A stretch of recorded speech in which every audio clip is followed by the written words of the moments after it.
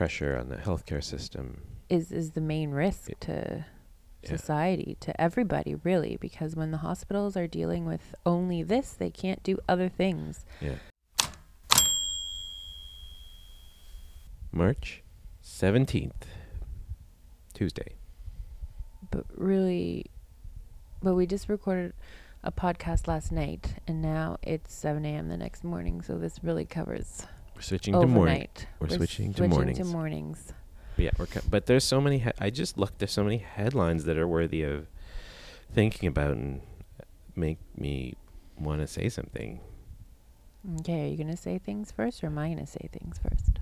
Well, are you ready to say things? Yep. Go for it. Okay.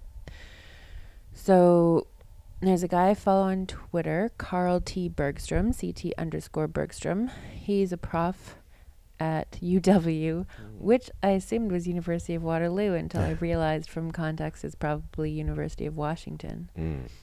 Anyways, he's a biologist. He's been tweeting a lot. He was one of the big proponents of flatten the curve at the beginning.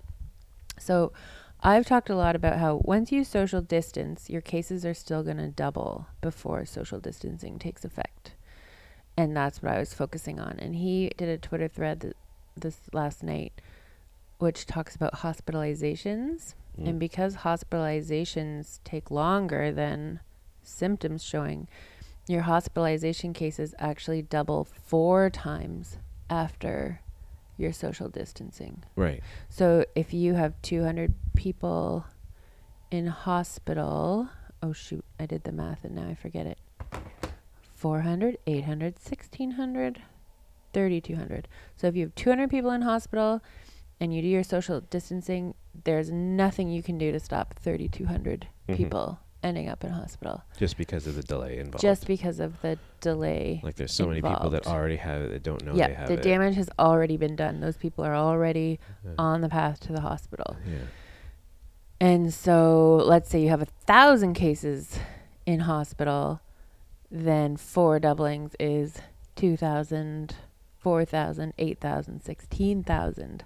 So yeah, the numbers just rise really scary. And because hospitalizations are really the thing that we care about the most, because that's where our pressure on the healthcare system is the main risk to society, to everybody, really, because when the hospitals are dealing with only this, they can't do other things. Yeah. So many people are having their elective surgeries canceled right now. Orthopedics doesn't do anything. What do you do if your kid breaks their leg? I don't know. Are they still? I don't know. It's like, what is happening? I think they would still deal with emergency situations. It's going to be harder to do so. Okay. That was one thing. And then the other thing, I couldn't find the graph for this. I saw it a few days ago. So South Korea is like the gold standard for testing. They're testing everybody all the time. And there's a graph out there of the demographics of people they test. And they're showing that people in the 20 to 29 age group are infected, have way more infections in that age group than they represent in the population. So it seems like they're very mild cases. But they're spreading it. So they're just carrying that disease around. And I assume 18, like the late teens too, would below that fall into that. So today, our nurse, when she was leaving, she's in her 20s, and I asked her if she was practicing social distancing, and she said that she was, and I informed her that she has a very high risk of like having mild or asymptomatic mild symptoms or asymptomatic. I don't know how many cases are actually asymptomatic, but anyways, you may not notice you have it. So please practice social distancing. And she didn't seem to be aware of this, so I was glad I told her. Yeah. And the other thing I want to talk about is, vaccines. Because the headlines today are first vaccine tested. Vaccine testing begins, yeah. It makes it feel like it's just around the corner. It's not just around the corner. And it's misleading. Best explanation of this is from Michael Osterholm. I mean, the best one that I've heard. Mm-hmm. Michael Osterholm, infectious disease specialist, we were talking about the other day. So he said, so he's like, I could make a vaccine tonight, overnight, no problems.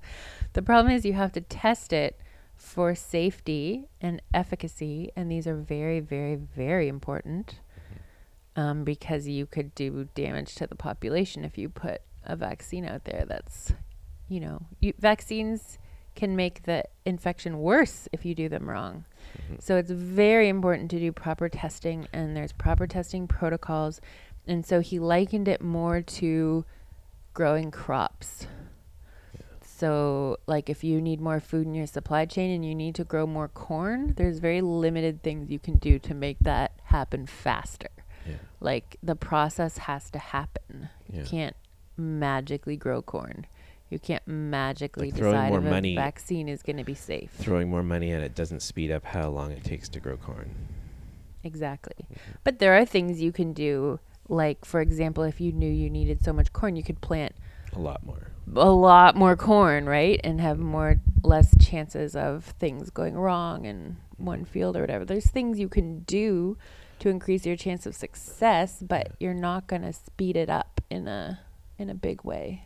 It actually, his discussion about that point, I can't remember the whole thing, but he said that in some that what you don't want is, so normally a vaccine, the way it works is it goes into your body, you create a whole bunch of antibody so that when your system comes into contact with the real virus, it has already seen it and it's ready to pounce on it.